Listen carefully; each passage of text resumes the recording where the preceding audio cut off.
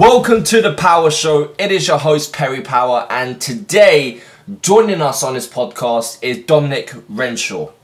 Let's jump straight in.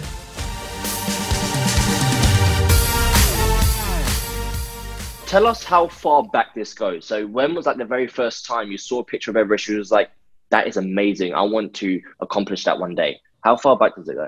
Well, that's interesting, actually, because the actual how far back it goes is probably right to my childhood. That's when I sort of first saw Everest and thought that's pretty awesome. But then you put it back in the back of your mind, you do nothing with it, and I didn't, to be honest with you. But 10 years ago, I was out on the Inca Trail over in Peru, and literally I was just sitting there on, it's called Dead Woman's Pass. If everybody's been there, it's got a 4,000 metre pass up to the Inca Trail.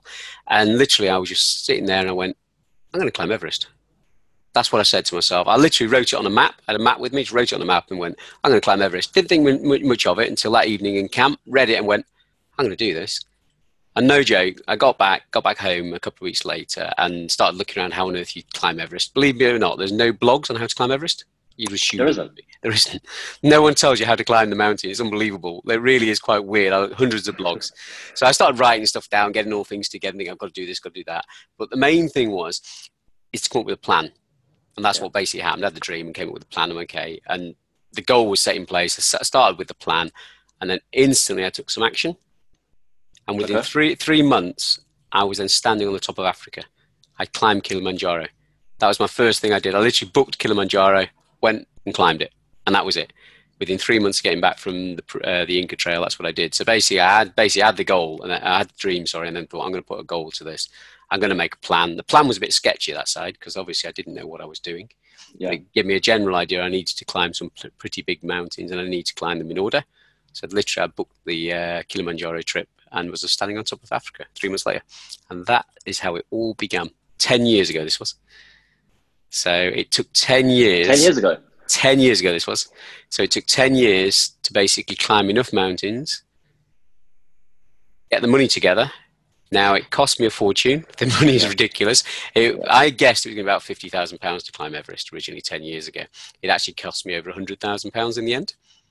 So what I had to do there was I had to come up with a plan of how to get that money together because I don't have that sort of money, strangely enough. Yeah. I definitely don't have any anymore because I've spent it. I haven't got it anymore. But basically, I had to come up with another plan. And I came up with lots and lots of plans. But what I ended up with in the end was to create a new business, which is my Google AdWords business I have now. I actually created that to pay for Everest. Oh, really? That's what I did. I had another business at the time and a venture company, awesome company, great fun, but didn't make a great deal of money, but the lifestyle was awesome. So I actually set up the Google advertising company to physically pay for Everest. That's what it all began from. Wow. So that's what I had to do. So that was your why behind the business. That was your real why. That was my real why. Not many people know that. It's strange enough. Everybody just thinks I set it up because I want to go in business, but no, it was actually to pay for Everest. That's what it all began 7 years ago. So that's what I did it for. That's incredible. And I have to ask, so it took you 10 years. Now, you know, a lot of people, they get stuck in that idea syndrome, don't they? So they have the idea and it's beautiful. Mm-hmm. They may take one or two little attempts to try and make this idea come to life and it doesn't work. And I think a lot of the listeners will appreciate this when it comes to actually having a business, starting a business. And I think, you know, a lot of people will give up maybe because they think it's not for them or they can't achieve it.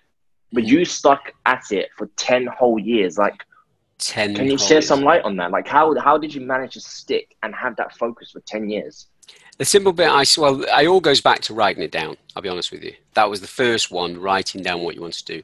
The second one, once you've written something down, is actually how do you make that a reality? The first thing I started to do was tell people. Because as soon as you start to tell people you're going to do something, you get different responses. You get some negative responses and you get some positive ones. Simple maths is ignore the negative. And it's easier said than done, but you've just got to ignore those negative people who are not interested in your goal. But the thing is, you'll find a lot of people are really interested and want to back you on this. And the more people you tell, strangely enough, your mind starts to really believe you can do this. The more and more you do, and the more and more you accomplish. Only little steps. So with the plan I did, as I say, I started writing down the mountains I was going to climb every year, each individual one. I then did one a year? Pretty much one a year. That was the plan. So I pretty much did different mountains every single year, and they climbed higher and higher, more technical difficulty, and that's the way it basically went. Because you need a certain set of mountains on your CV to climb Everest. So Okay. in the end, you need there's 8 in the world you have to have climbed. One of 8 in the world you have to have climbed before you can climb Everest, basically. But you have to obviously get different ones to get there. On the back of that, then obviously I wrote down the money side of it, set up that extra, got some sponsors as well. On the back of that, I obviously had to get fit. Now, you need to be exceptionally fit for Everest. I will not lie, it's a hell of a challenge. And it was really good fun at the talk last night because we had my training backpack, which is a 25 kilo backpack, which I walked up and down the hills for 2 to 3 hours every single night. It was a ridiculous amount of training, but it was quite funny because the guy that was trying to put the backpack on, we had a bit of thing on stage, he couldn't even lift it. And this was 2 to 3 hours every night I was training with this thing. And then I was doing hockey, I was doing underwater hockey, I was doing an enormous amount of training. I always put it to, do you know the 3 peaks? You ever heard of the 3 peaks in the UK? Yeah. Snowdon, Scarfell Pike and Ben Nevis. Basically, at a drop of a hat, for 10 years, I could have done that without even thinking about it. So if somebody said, do you want to go tomorrow? I'd have done it without even thinking about it. That was the base level fitness for 10 years. Okay, I see. Absolutely crazy. But those 3 things coming together, it's all about writing it down and telling people to make that goal a reality and making sure you have a plan. Now that plan, believe me, I started off with a very basic plan of these are the mountains I'm going to climb. And then that plan got a bit bigger in case of, okay, well, I've got to climb this mountain, but I can't climb that mountain, so I've got the skills. So what do I do now? I go to Scotland to get the skills. So you have to work backwards and break each individual one down, then work them forward again. So you do, I've got my skills, done this, I can now climb that mountain. Hold on a second, I can't because I can't afford it. I need to do this, this, and this to afford it. And slowly but surely, it just builds on builds on builds on builds on builds every single time. But it all comes back to doing the plan and taking the action. One step at a time, right? One step at a time. It's just as simple as that. There's no more difficulty to it, but it is all about just taking one little bit at a time. It's like how do they say? Eating the elephant, is it? I don't remember the word. They say how do you eat an elephant one piece at a time? Is it? Yeah. Remember right? But yeah, that's it. I mean, I think a lot of people. Let's just say you have somebody who is extremely overweight, and they're looking at this picture of themselves, or somebody who they want to look like, who's their ideal weight. And sometimes they don't even attempt to start because it's too big of a goal/transformation for them. Yeah. Which is like probably being at the bottom of Everest looking up and like, wow, I can't climb that, the equivalent. But if you look down and just take one step at a time, before you know it, when you look up, you look behind you, you're already halfway up. A lot of people never take that first step. It's weird. And I don't understand why. Just take the first step. Because once you take the first, the second's easier, the third. And all of a sudden, as you say, you look around and you're going, I'm quite way up this. This is my goal. I'm already getting somewhere, and that starts to then motivate you even more because the people who are behind you with your dream start to push you even more because they've seen you really taking this seriously. So it all starts to come back. They say put it into your subconscious as well, because one thing I did was have screensavers with Everest on it. Okay. So whatever I did, wherever I was, I saw my goal. So when I'm down and unhappy, I've been out for a really bad training session, didn't want to do it. All of a sudden, I've got Everest, and I know what I'm doing it for. And that was all over the place. Believe me, my house was just Everest. It's wherever you walked, Everest. An indoor Everest, yeah. Really, but it's one of those things you've got to keep to the front of your mind. You've got to keep it there. And you've got to realise, why are you spending all this money? Why are you spending years and years and years of training? What are you actually doing this for? But one of the most interesting things of this, and I learned something very, very important to myself, and I'm glad I learned it a few years out before I actually climbed Everest. And that was, yes, the goal is very important. The dream was to hit the summit. But what really, really mattered was the journey. Now, I didn't realize this till about 6 or 7 years in, that actually the journey I was on was far more important than the summit of Everest. But it took me 7 years to realize that. And I say to anybody out there, when you're on any journey or any goal in any life, basically enjoy the journey, because that's what it's all about. It's not necessarily about the end point. It's all about the journey, because that's where you'll really find out about yourself and you really enjoy it. Yeah, wow. Thank you for bringing that up, because I see always on my social media how people want to hit 6 figures or they want to become a millionaire because they see this.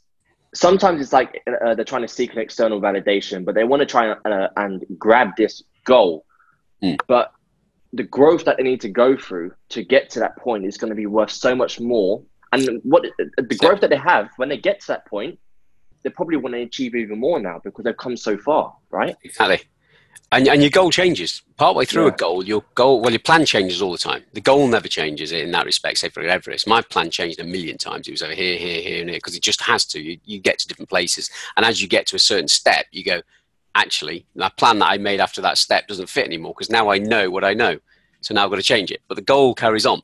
But then when you actually get, strange enough, when you get to that final goal, you realize the real goal was the journey.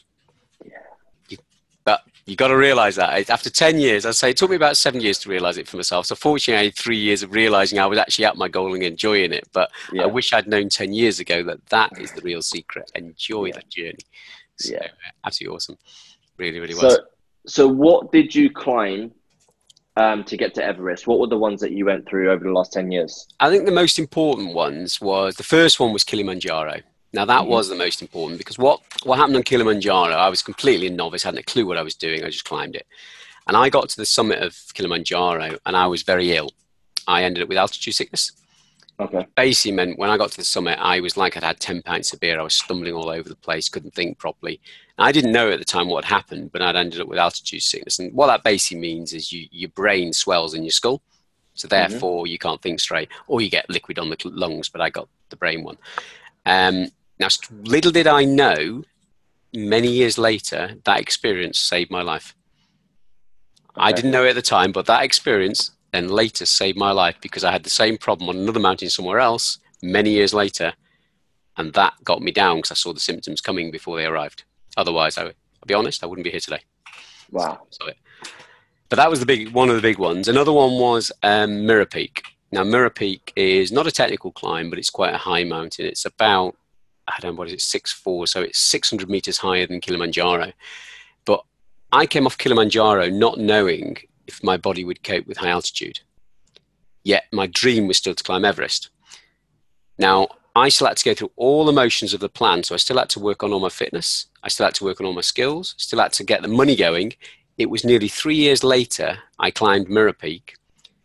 And at that point, I realized my body could cope with altitude sickness because I was higher than Kilimanjaro and I had no effects. But for 3 years of still going for my goal, I didn't even know whether I could even achieve it because my body might not even do it. So for 3 years, I had to blank that bit out and go, there's nothing I can do about that at the moment. Let's just ignore it, but I can get on with all this bit of the plan, but I can't do anything about that at the moment. And that was a significant time for me. I didn't care that I actually got to the top of Mirror Peak. I didn't give a damn. It was that I'd climbed higher than Kilimanjaro and all of a sudden that obstacle had gone. I see. Okay. So it's like you're trying to constantly beat what you did before and progress further. Correct. Other significant ones, you're not going to believe that. I forgot completely other mountains before I go into the heights bit. The next significant mountain, or the biggest significant one of all, was Denali up in Alaska.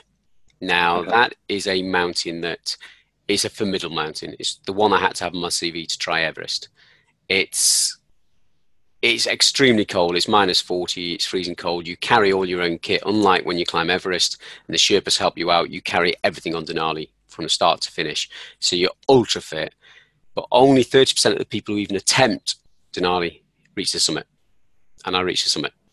Interesting. Okay. So at that point, I realized I can do this. Bizarrely enough, I really thought, hold on a second, guys. Everest now I can actually achieve, guys. This is it. I've done what I set out to do, which is what I needed for my CV. Because once I had that on my CV, I knew I now could go to Everest. I just now need to finish off the finance and everything else. But at that point, I got that on my CV and went, that's it. That's my other massive goal now. I've accomplished my CV. Tick. Thank you very much. Merely I had no funds left at that. It was irrelevant. I couldn't go to Everest next year. It was absolutely irrelevant. I'd spent everything. But that was just the whole one of those things. But what I forgot to mention was, and this might not be known, but 10 years ago, I was scared of heights. Okay. And I'm still scared of heights to this day. So that was a major obstacle in everything I was doing, because obviously you don't go and climb a mountain if you're scared of heights. So I had to go through NLP originally, neuro-linguistic programming, just to get over that obstacle, and it worked an absolute treat. And for 9 years and literally 9 months, I had no problems with heights. And literally a couple of months before I went to Everest, it all came back. No way. It was like, oh my God, this is the bad time to get this, guys. Fortunately, I had time to get back to NLP. It got sorted, but it was bizarre how for goodness, all this time it had gone. I conquered it, and then literally before I went, it came back, and I had to get over it again. So that was one of the biggest obstacles. But you're going to get these in any goal or dream you try and do. You're going to get these obstacles, and the idea is find a way around them. And it might not be this year or next year or the year after. It might take you 3 or 4 years to get around that obstacle. Never ever give up getting around that obstacle. There will be a way. You've just got to find it. Ask people if need be. People will help. There's always a way. Always a way. Always a way. Yeah. And so do you remember that moment where you was like, okay, cool. So the next climb is Everest. Yep. Yeah. And how was that? Oh, no, I don't know if you've heard this story, and I don't know. You might not hear this one. Basically what happened? I came off Denali, and I really, really wanted to climb Everest that year, but sadly my funds had been gone. I couldn't afford it. Yeah. I would have been traveling with a certain company out to Nepal and be climbing the south side of Everest. That year, when I should have been there, they had the avalanche in base camp that wiped out base camp. And that was when you was meant to be going? I was meant to be there. Now, sadly, the team I was meant to be climbing with, their team got destroyed the worst because their camp was at the top of the thing. And one of my colleagues was out there I was meant to be climbing with, and he didn't climb, obviously. He came back. He doesn't speak to it to this day. But sadly, quite a lot of those team members didn't return from Everest. Okay. I should have been in that camp at that time. I dodged a bullet by purely fluke. I didn't make it. However, the next year I went, okay, well, I'm not going to climb it the next year because all the permits roll over. So all those climbers that couldn't climb, they rolled next year. So it's going to be crowded. So I said, okay, I'll leave it another year. I was going to book it. And then the earthquake hit. 21 people died on Everest. So I dodged 2 bullets back to back. And that's when I decided, okay, there's something wrong here. This dream is going downhill rapidly because do I really want to not come home? I then basically took a bit of a stop check. It took me about 3 or 4 weeks to get myself back together because I realized this is out. But what I then decided to do is climb the north side of Everest. So I changed my plan completely and went to the north side of Everest over in Tibet, which wasn't affected by the earthquake and doesn't have avalanches. The only minor problem is, and there's 2 problems. One is that you have to be more technical as a climber. So I had to get my skills even higher than they already were. They were good anyway, but they had to be exceptional. And also you spend time in something called a death zone. Now, in the death zone, it's basically above 8,000 meters is where your body just shuts down. Mm-hmm. That's why not many people climb the north side of Everest, because you end up sleeping in the death zone. It's the only mountain on earth where you have to sleep in it. Normally what you do is you climb up, you'll sleep below it, and the next day you'll climb into the death zone, touch the summit and come back down. On the north side, you actually sleep in the death zone. And you can't spend many more than 2 or 3 days there. Otherwise, simply your body just shuts down and you stay there forever. So I had a couple of big obstacles in climbing the north side than the south side. But to get around the problems that were happening in Nepal, I just changed my plan and went, okay, I'm going to have to do this. But that took 3 or 4 weeks of training myself, getting my mind back together and going, crikey, I really want to do this, guys. There's 1 in 10 people not coming home here. This is getting a bit mad. But that's what I did. So that was, yet again, plan change, goal didn't. Exactly. Find a different way of doing it, guys. Just find a different way. It's as simple as that. But if you want it strong enough, you will find a way around those obstacles. So I think this is the perfect time to just be like, just take us through your journey through Everest, because I'm just fascinated just to know what you went through experience-wise and how your mindset was when you was growing up. What I'm really interested to know was that obviously before you went to Everest, before you climbed Everest, you must have, I don't know if you did or not, but did you have like a vision of what the experience may be like going up Everest? Because I want to know is how did that compare to the actual reality of doing it? It was an interesting thought, actually. I'd read a lot about Everest, but I actually didn't know I assumed it was going to be like pretty much any other mountain I climbed. In essence, you're in a tent, you're doing this, you're doing that. But what I hadn't taken on board, because all the other expeditions were probably for a month maximum. They weren't 2 months, which Everest is. And the only minor problem with Everest is that you spend so much time on your own, which I hadn't accounted for.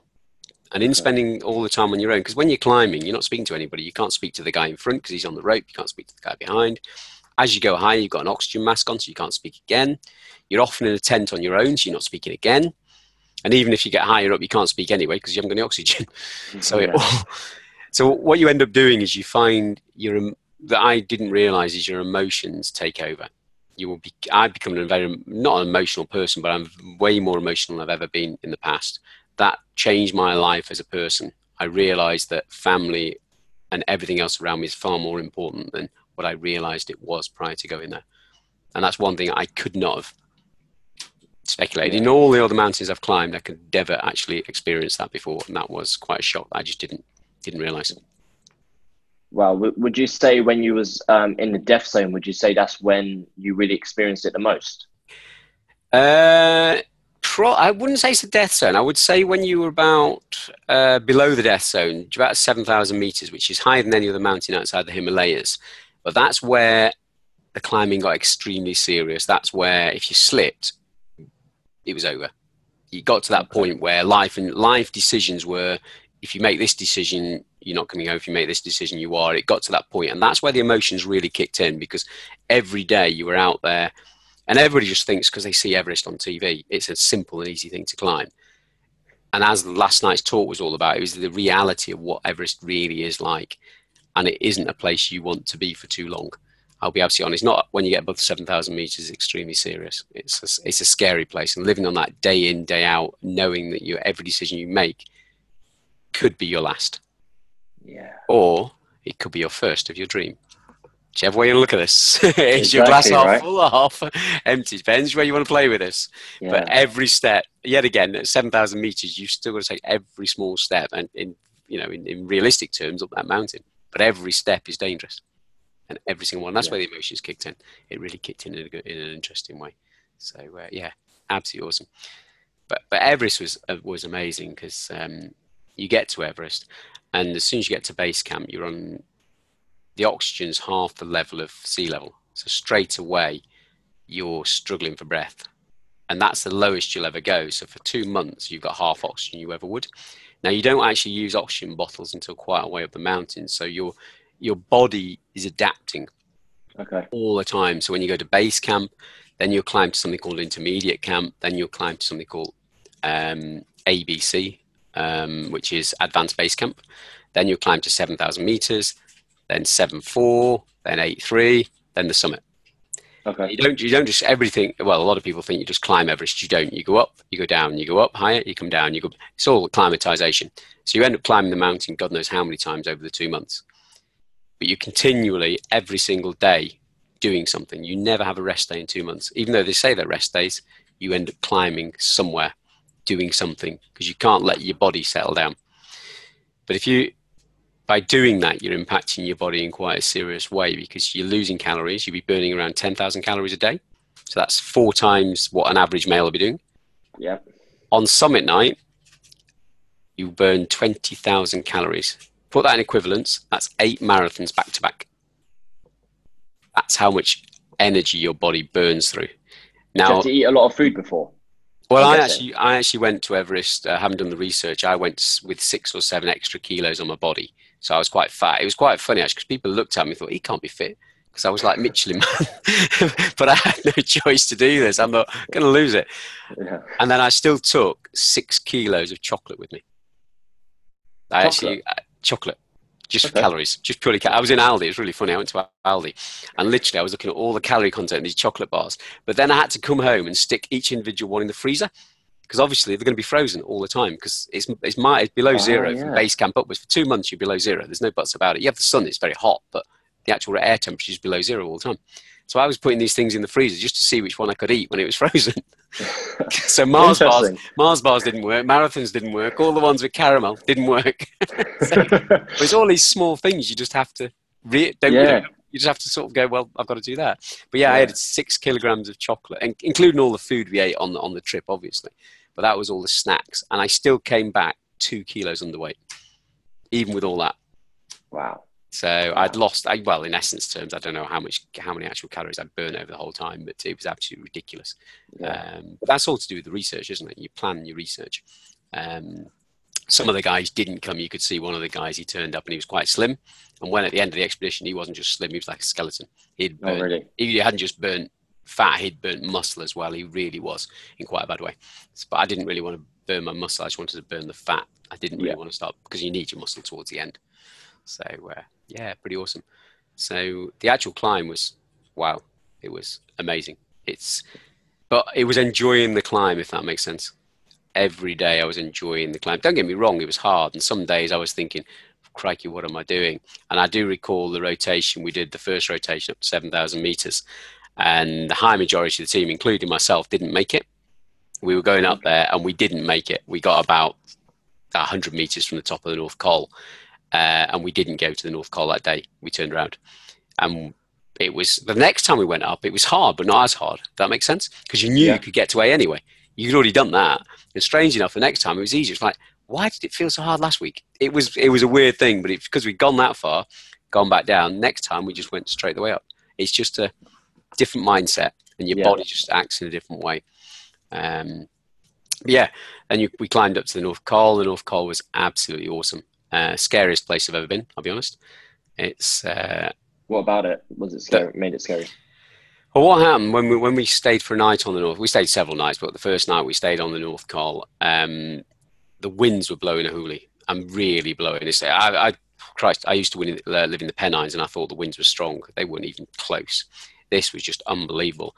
And we got into our tents. We were melting all our water. And I was honest, it's the only time I was really scared on Everest, because I didn't think the tent would survive. I thought we were disappearing down the ice wall. Now, to get to the North Col is a vertical ice wall of 600 meters. And our tents were perching on the top on this huge wind. And I seriously, I was just thinking, I didn't sleep the whole night, and nor did any of my colleagues. And I just honestly thought, as soon as this tent goes, we're gone. That is it. There's nothing you can do. You're inside a tent. You'd be straight off the edge, and that would be it. I honestly thought we weren't coming back. And strange enough, the next day when we came off the North Col, the Sherpas moved the tents. So they were seriously concerned as well that night. They'd obviously realised they'd pitched the tents in the wrong place. It wasn't the best place to be. So that was terrifying. Jesus. Yeah, but I'm scared. You're telling me. It's awesome. You look back at it now and you can laugh about it, but at the time I do remember going, Jesus Christ, this is something different. This is not what I was, even with all what I read about Everest, I didn't quite expected that one. And then from there, what you basically do is over 6 weeks, you climb up and down the mountains, get acclimatized, and you wait for something called a weather window. And that basically means that you can go for the summit. The weather's looking good. It should be shouldn't be that windy on the top. No one actually knows, but it shouldn't be that windy. So I remember this because we got our call 9 days to go and said, we're going tomorrow. And realization hit something then, because I'd just spent 10 years doing this. Yeah. I'd spent 100 grand, and all of a sudden I had that entire 10 years come down to 9 days. It was there. So 10 years of my life was now 9 days. It's quite a sobering thought of, this is happening, boys. This is happening. And basically we then climbed up and up and up and up and up and up and up and up and up. Now, Summit Night is going to be a difficult one to explain in this podcast, because that's the real crux of what happened on Summit Night. It's basically going up from 8,300 meters upwards. And that's what I was talking about last night, but it's quite a long story to go through. But needless to say, it was an awe-inspiring experience that how do you say, I would go through it, but I wouldn't go through it again, if that makes sense. It was a learning experience that I'm so glad I did. But if somebody said tomorrow, do you want to do that exact day over in your life again? I would honestly say no. I would say, not a chance. But I learned so much about myself that I'm glad I did it. But it was a life-changing experience, and needless to say, I came home, so I didn't die. But it's the closest to death that I've ever been. Let's put it that way. And did you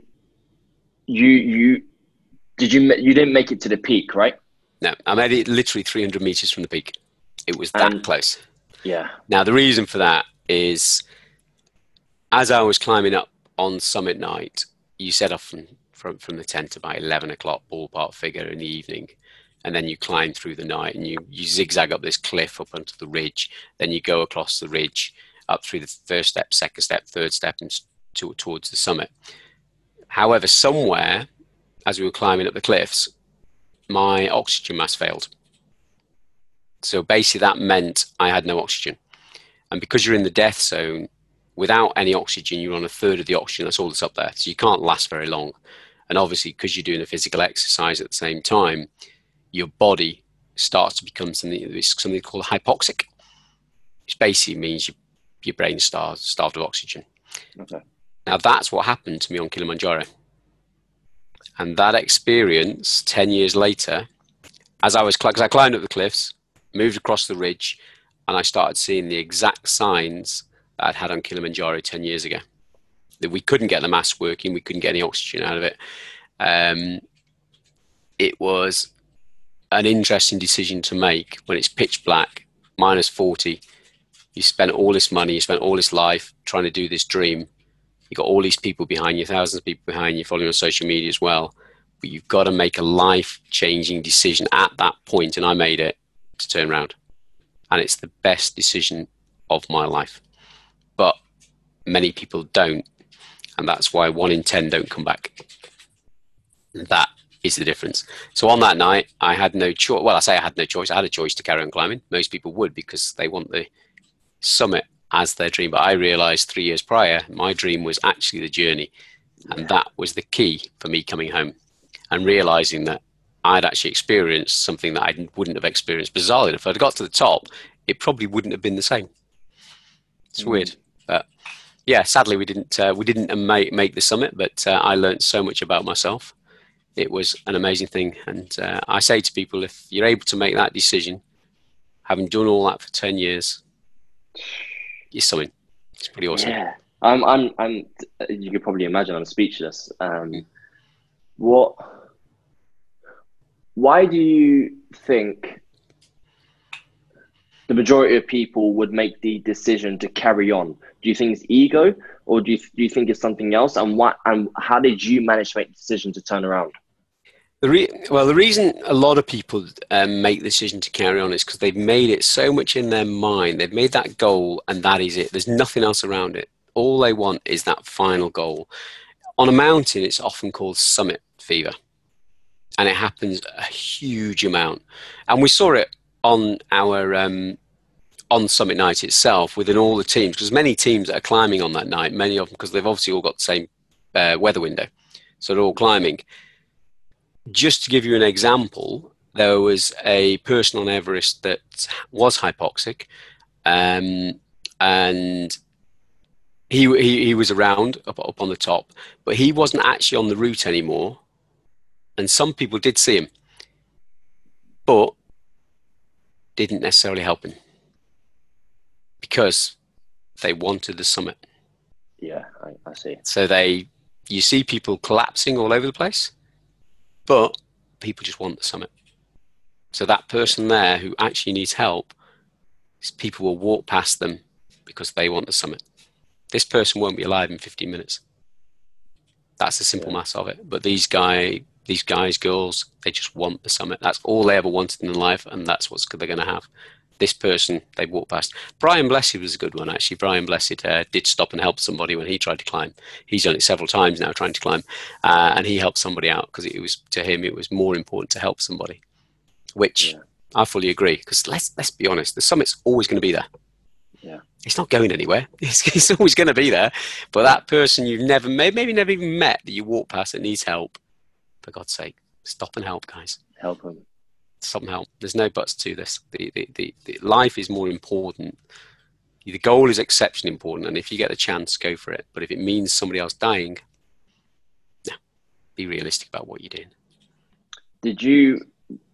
This is just a question I have to ask. When you was going up your up the route, did you see any bodies from before? That's an easy one to just say they are there. That's probably the easiest way to put that, because they're basically above 8,000 meters. They are there. Okay.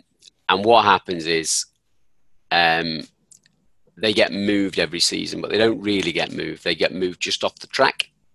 Okay. Because most people will, sounds harsh, but most people will sadly die on the rope. Now, there's only one rope all the way up and all the way down. So they die on the rope. And what happens is the Sherpas will move them far enough away from the path. So generally you wouldn't, unless you're really looking, you don't see, you see a bit of fabric, you'll see this, that, and the other, but you have to take a little bit of a step to the right or left to really see what they are. But they're all up there. They don't take any of them down, so there's a fair few of them. But it was quite strange because Green Boots wasn't there. Now, Green Boots has been on the north side of Everest for back in the 70s, I think it was. They don't actually know who he is. There was 2 climbers that climbed that year, and there's one very famous one that's in a cave on the ridge, and he's got green boots on, hence why it's called Green Boots. And this year, he wasn't there. So somebody's moved him. After all those years, they did say he blew away, but it's like, well, he was there for 30, 40 years. He's not going to get blown away this year in comparison. So he's been moved. For some reason, he's been moved. But he was always one of those weird things where people went, there's Green Boots Cave. And the body was just in there, but this year it wasn't there. So, but sadly, we'll see. But if you do see the bodies on Everest, you will notice that they've always got gloves that are taken off. So they've got bare hands. And they've always got their jackets open and everything else, because when you become hypoxic, your brain doesn't function and you think you're warm. So the first thing you do is try and take your clothes off. Interesting. Which is the last thing you want to do, and obviously minus 40. So all that does is it amplifies what happens and how quick, sadly, you lose consciousness. So whenever you do see the bodies, sadly, most of them don't have gloves or tops on in that way. It's quite sobering. Yeah. Quite a sobering sport.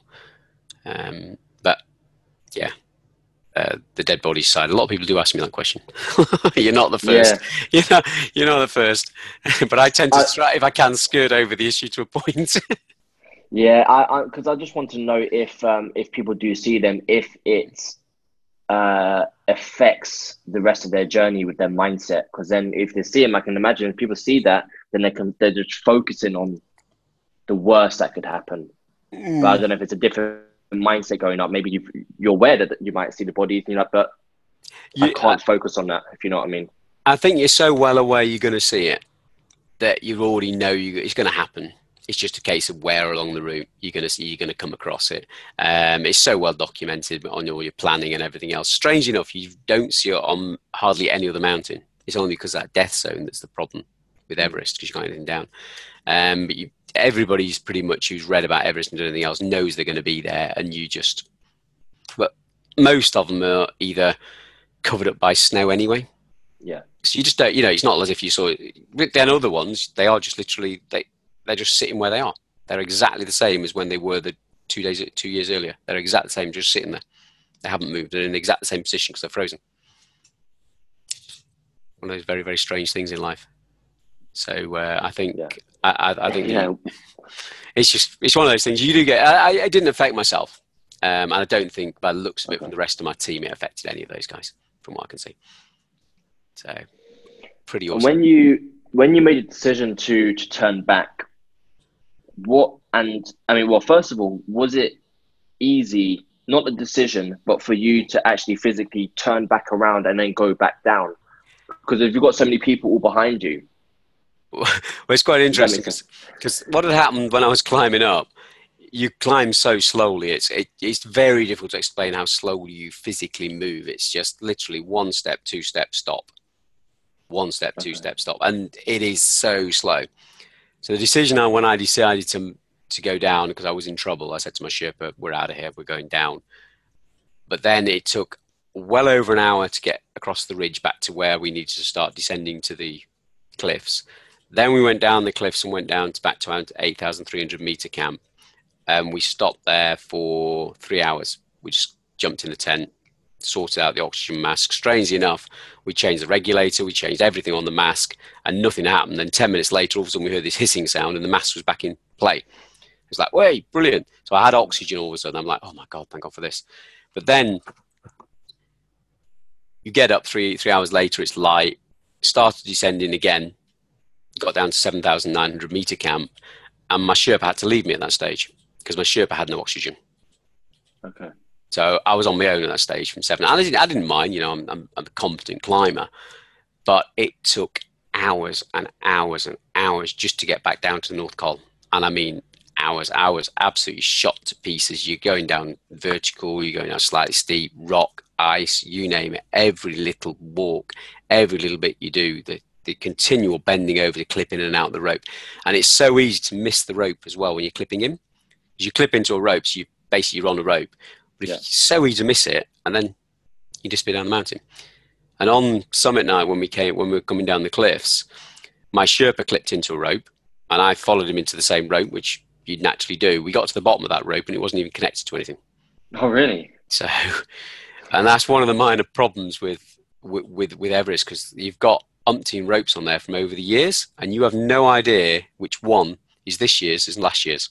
So you might be clipping into one from 6 years ago that has been frozen for 6 years. It could be brittle. You just assume it's the right one.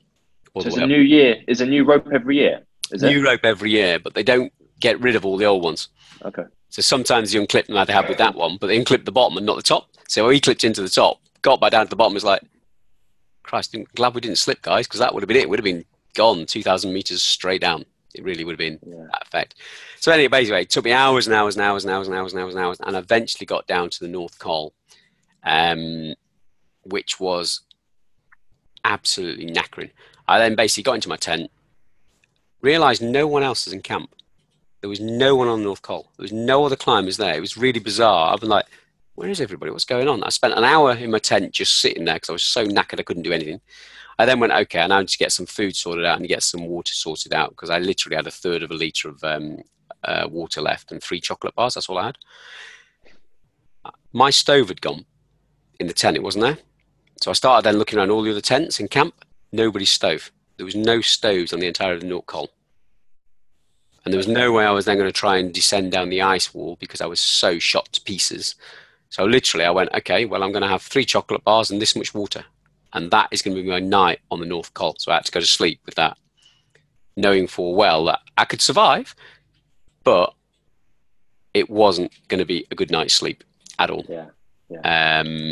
And that's what my night on the North Col was. It was one of those, I know my body can cope with this, but realistically, where the heck is the stove? Because I've got food here. I just need to melt some snow. I can get myself back together. Fortunately, I woke up the next day and my body was reasonably energized, which meant I could then descend down the 600-meter ice wall in relative safety. As soon as you're below that, oddly enough, in my mind, I was safe. Even though you're 6 times the height of Snowdon, in my mind, I was safe at that stage because the ice bit was over. And I was like, okay, I've made it. I'm safe now. But realistically, there was a lot of things that could have gone wrong. But when you look at what is higher up the mountain, that becomes relatively easy at that stage. It's like everything in life. As you get here, this bit's easy. But originally getting to here was hard. But when you've done this bit's quite easy. But that's the same with anything in life. The more you push yourself, the more you grow, the things before become a lot easier than you thought they were. And Everest is no different to that. It's in exactly the same vein. And how did you find readjusting when you returned home after? Well, readjusting is interesting, actually. I was relatively okay. I was definitely fuzzy for a good 3 or 4 months. I was definitely all over the place. People knew I looked like I was spaced out. People could realise I wasn't quite with it, and I knew I wasn't quite with it. You're all a bit buzzing, and you. And I didn't know how it was going to affect me, because Everest can have an odd effect on people. Even people who get to the summit don't get to the summit, different reasons. A lot of people come back depressed from Everest. A huge amount do. It's something I hadn't known. I didn't even read into it before I went. I didn't think about it, to be honest with you. But a lot of people do get quite emotional when they get back and they get depression. Interesting. Do you have a reason as to maybe why? I think it's because a lot of people have planned so long for something, wanted it so much. When they get there, all of a sudden it's all over. The adrenaline's gone. And it's one of the reasons a lot of people die on Everest as well, because a lot of people get to the summit, hit the adrenaline, that disappears, and they collapse. And it's gone. That's why a lot of people don't actually return, because they end up collapsing on the way down, because all the adrenaline's gone. But it's the same when you get home, because if you think about it, you've pushed your body a few things, you've done all this money, you've done everything. And all of a sudden you get home and go like, well, what now? Yeah. And you're not getting up the next day to go training, you're not getting up the next day. It's not. You get home and you're like, what do I do now? And a lot of people suffer from that. And there's been reports, obviously, in the news. Sadly, Victoria Pendleton, who climbed with Ben Fogle, you can Google it, but sadly, Victoria's it's taken her quite hard. She returned, sadly. But you can have a read on the internet. Sadly, it's hit her quite hard, which is a real pity. But hopefully, she's getting better now. But the depression side hit her quite hard as well when she got back. Okay. So, and obviously she's an Olympic athlete. She's amazing. She's got how many? What's her name? Victoria Pendleton. Okay. But she's got many gold medals. And you know, she's amazing, but sadly, you don't know how it affects you. And Ben said the same. I don't know if you heard from Ben Fogel when he came back, because he was climbing the other side, where he was climbing the south side and I was climbing the north side. Okay. And he said the same. He said it was the most emotional place he's ever been as well. Exactly the same as I found it. But he's come back and it hasn't affected him the same way as me. I've just got on with life and just gone, okay, I'm going to make something out of this. I'm going to carry on to my next goal. I'm going to write a book. I'm going to do all these different things rather than go, okay, sit back and go, what next? Bang. That's what I've done. And so what is your next big goal? If you have one, I'm assuming you have one. I got just one, two. Well, the first one is to become financially independent within 2 years. That's the simple maths. That's the simple goal. 2 years' time, become financially independent. And the next one is to, which is the fun one, is to attempt to the South Pole in world record time. Okay. Within 5 years. Within 5 years. That's the plan. Obviously, the funny thing is with Air is I'm starting to obviously write the journey down for that one already and thinking, well, I've got to do this, got to do that, got to do the other. I know it's going to cost a fortune. I've got to be fit. They're the two things I do know. Got to get skills. But this goal, oddly enough, I could look at the record today and in 3 years' time, it could be different. Because somebody else might have done it. So this is a moving object for me at the moment. So I'm like, all I know I need to do it in world record time. I just don't actually know what that is yet, if that makes sense. So I can start planning, and exactly what I'll do, I've got the dream, I've written down the goal, I'm starting to plan, I've got the actions in place, and it will succeed. It's just a case of that plan will change a lot on the way. And how do you, if you notice already, how do you think the preparation / training will be different for the South Pole as compared to Everest? It was going to be physically similar. I can't imagine the physicality is going to be very similar. The only difference is now I'm not having to climb mountains. I'm going to have to get a lot more muscle on my top body because of the amount of, because you're pulling all your kit along the ice all the time. And then you're pulling your kit forwards, backwards, you name it. You're doing a lot of top body action, including your bottom body. A lot of it it's going to be quite strange around where I live, but I'll be walking around with tires. Dragging tires around the place, because obviously it's like dragging a sledge. It's the same principle. I'm going to be dragging these tires around the village. People are going to start looking at me if I'm stupid, but well, that's going to happen. It is what it is. So but what I'm not having to do this time is acclimatise at 8,000 meters. The cold, well, it's going to be similar cold to Everest. You know, -40 is -40, whether you're at the North Pole, whether you're at the top of Everest, it's the same principle. The only difference is you'll be literally walking for 16-hour days. You'll be getting into your tent. You'll be melting all the snow for your food and drink. You'll just enough time to sleep. Straight back up, doing it again for about 30 days non-stop.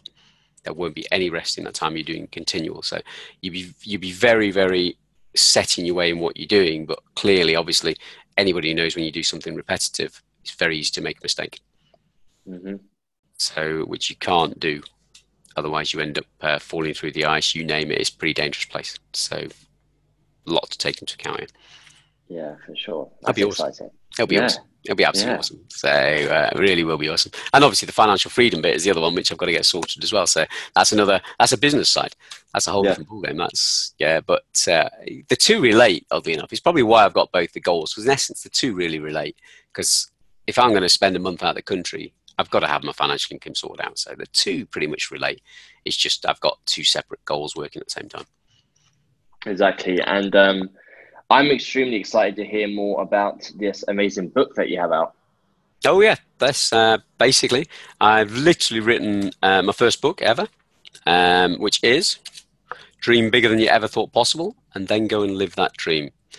Now, this book is all about the 10 years of what it took to get to Everest. But it's in a format that basically takes you step by step. If you have a dream, no matter what size it is, how you put that dream into a goal, how you then make that goal into a plan, how that plan changes, but you keep the goal going, how you then basically take action, and how that produces success at the end. Now, the way it's written is it tells you A, B, C in each individual chapter. It then gets you to think about your dream. It then gives you the action points of how you exactly do that, but then has a story at the end of each chapter of how I did it. So it's a relatable story for each individual section to say, this is what you really should do. This is how I personally do it. It all depends on how people relate to it, because some people just take in text. Other people like to hear how somebody did it rather than just do it. So I put the two together saying, this is what you should do. This is what I personally did. And these are the action points you need to take if you also want to achieve this. So absolutely it's a practical book. It is. That's exactly why I wrote it, because I thought there's a lot of books out there that tell you what to do, but don't actually show you the practical side of doing it. They just say, this is what you should do, but this is a practical book. If you follow it, you too can achieve your dreams. Yeah. And for 24 hours, just to let you know, it's still available on Amazon as a promotion to download for free for the next 24 hours. Okay. So that's amazing. Cool. Well, yeah, that's pretty cool. Yeah, I could pop a link into the show notes so people can grab that. Excellent. I'll pop them across. I've got the electronic copy and obviously the paperback copy. Okay. Now that's the first book. I am going to be doing a second one, which is yeah. Now the second one is all about decision making. How I made that decision on the ridge.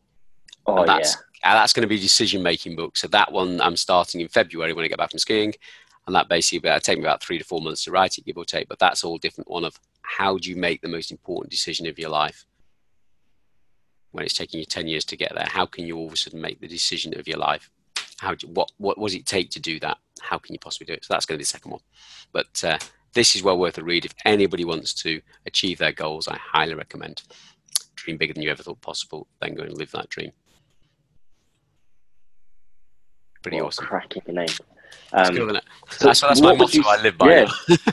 Yeah, it's obviously self-explanatory, but people should really live by it massively. And you're living, walking, breathing, talking example of that. Yep. I always say the best people who write books are the people who've done it. Makes sense, doesn't it? Makes sense. It makes sense, but so many people don't. They write something. Have you done it? No. So I wanted to write it from the point of view, I've done this, guys. I'm showing you it, and I'm writing down exactly what I did. So I'm not lying. This is me. This is what I did, and this is how you do it. It's as simple as that. It's really cool. And what would you say is the two things? One, the biggest thing you took away from your Everest experience personally, and two, the biggest thing you took away from it business-wise. Okay. Personally, emotions.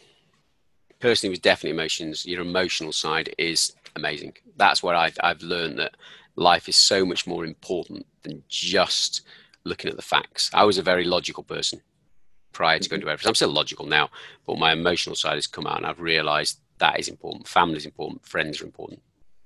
Way more important. They were important before, but they're way more important now. That's what I learned about myself. Business-wise, what I have learned now is, and this is quite interesting, because I used to have goals on a 90-day basis for my business, and I still have those, and they were my goals. I've now realized that I can think of, and not just to achieve those goals, but I can achieve 10, 20, 50 more goals in exactly the same time, because when you start to realize you can achieve this is easy. But before, that was hard.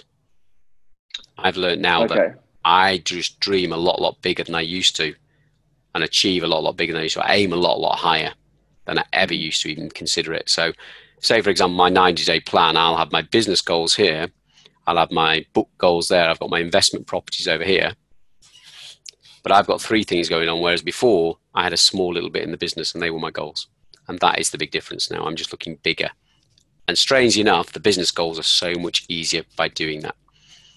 You can just get things done a lot quicker and realize you can achieve whatever you want to achieve. Yeah, that's very interesting.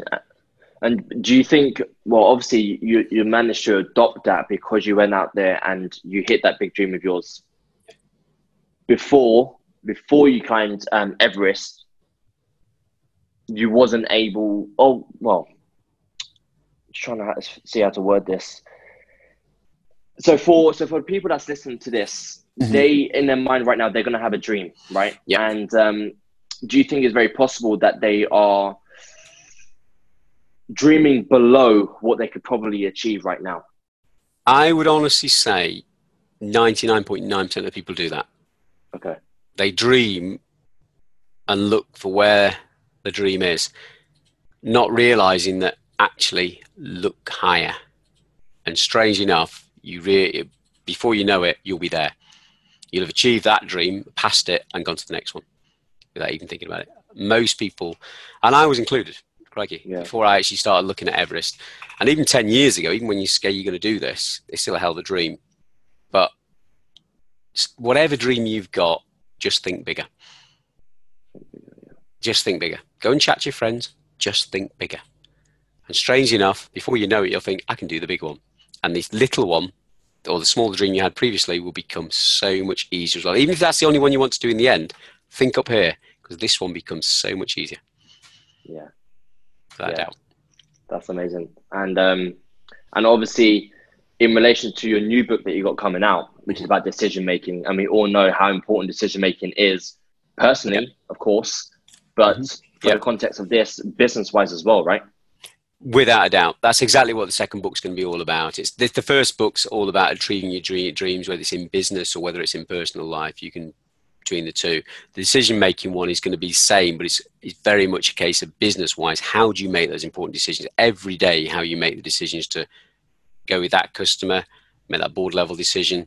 There's so many decisions in business, but how do you actually sit back and make that decision, take your emotions out of it, and make an honest business decision?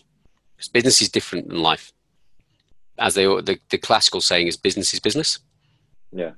And it's very much, you've got to make an honest decision in business and look at the profit and loss and make an honest decision about what business is really about. You've got to take the emotional side out. And that's very similar to the Everest side of the coin. When I was on there, I had to take out all the emotion of all these people that are behind me, how long I'd spent doing this, how much important it was to me. I had to make a very honest, logical decision there and then about life and death, whether I was coming home or not. No buts about it. Simple as that. But how do you do that? And that's what the second book's going to be all about. Are you able to give us some type of teaser or some type of tip for the listeners that have businesses that they know that they're quite poor when it comes to making decisions? Because some people have employees and their decisions can affect the lives of their employees as well, right? Without a doubt. Yeah, because, well, anything, isn't it? It's even their life employees and their friends of life employees, because as soon as they stop working, it's the whole thing. The biggest thing, I think, one of the big tips in the whole book is all about, whenever you have to make a decision, take a step back. We live in an age now where social media, emails, everything is instant. You're hearing about it all the time. And it's very easy you see it a lot where somebody gets an email and they reply instantaneously. Yeah. That is the worst thing you can do in any business decision. And you see it all the time. Because when you send an email, someone will flick it straight back. Yeah. When you make a decision, if you see it and think, oh, what's that? Take a step back. Even if it's simple as go and get a cup of tea, take 15, 20 minutes, come back and read it. And I guarantee you will send a different message than you would have done 20 minutes ago. And I guarantee that'll change your business overnight. So you're saying to try and stop making the instant decisions, right? Yeah. The brain is not programmed to make instant decisions correctly. It makes a mistake more times than not. This is a known fact about the brain. It makes an instant decision, and 99% of the time, it is wrong.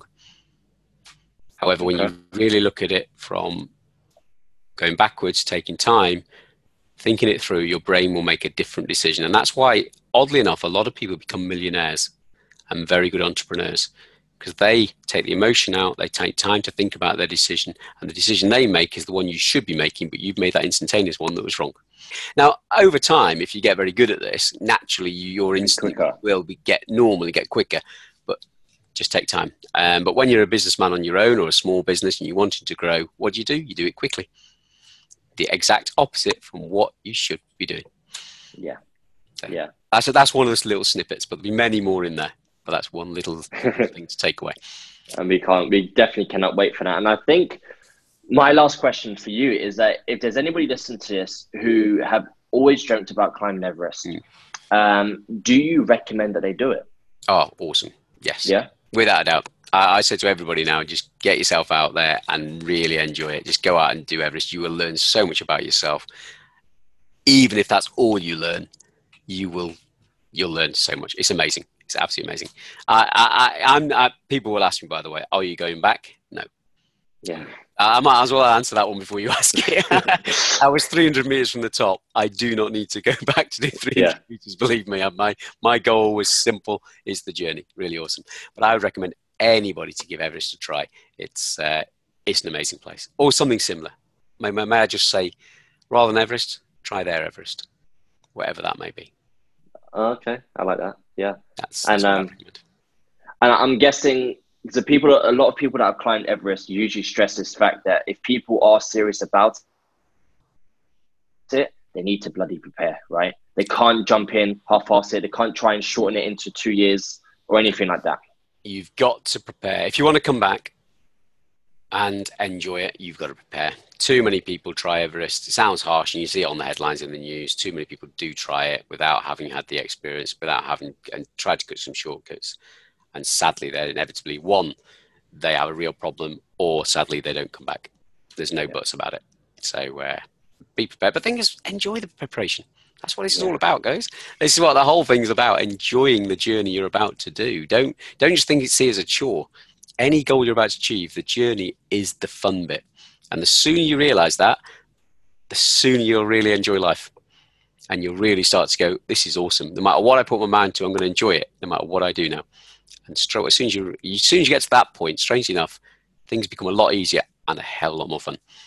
Yeah, amazing. Well, dude, thank you so much for coming on to the Power Show and sharing your story of Everest and everything that you learned from it, and sharing with us about your books as well. Like I said, we'll add those into the show notes so people can click them and buy the book. I mean, come on, guys, definitely check out the story.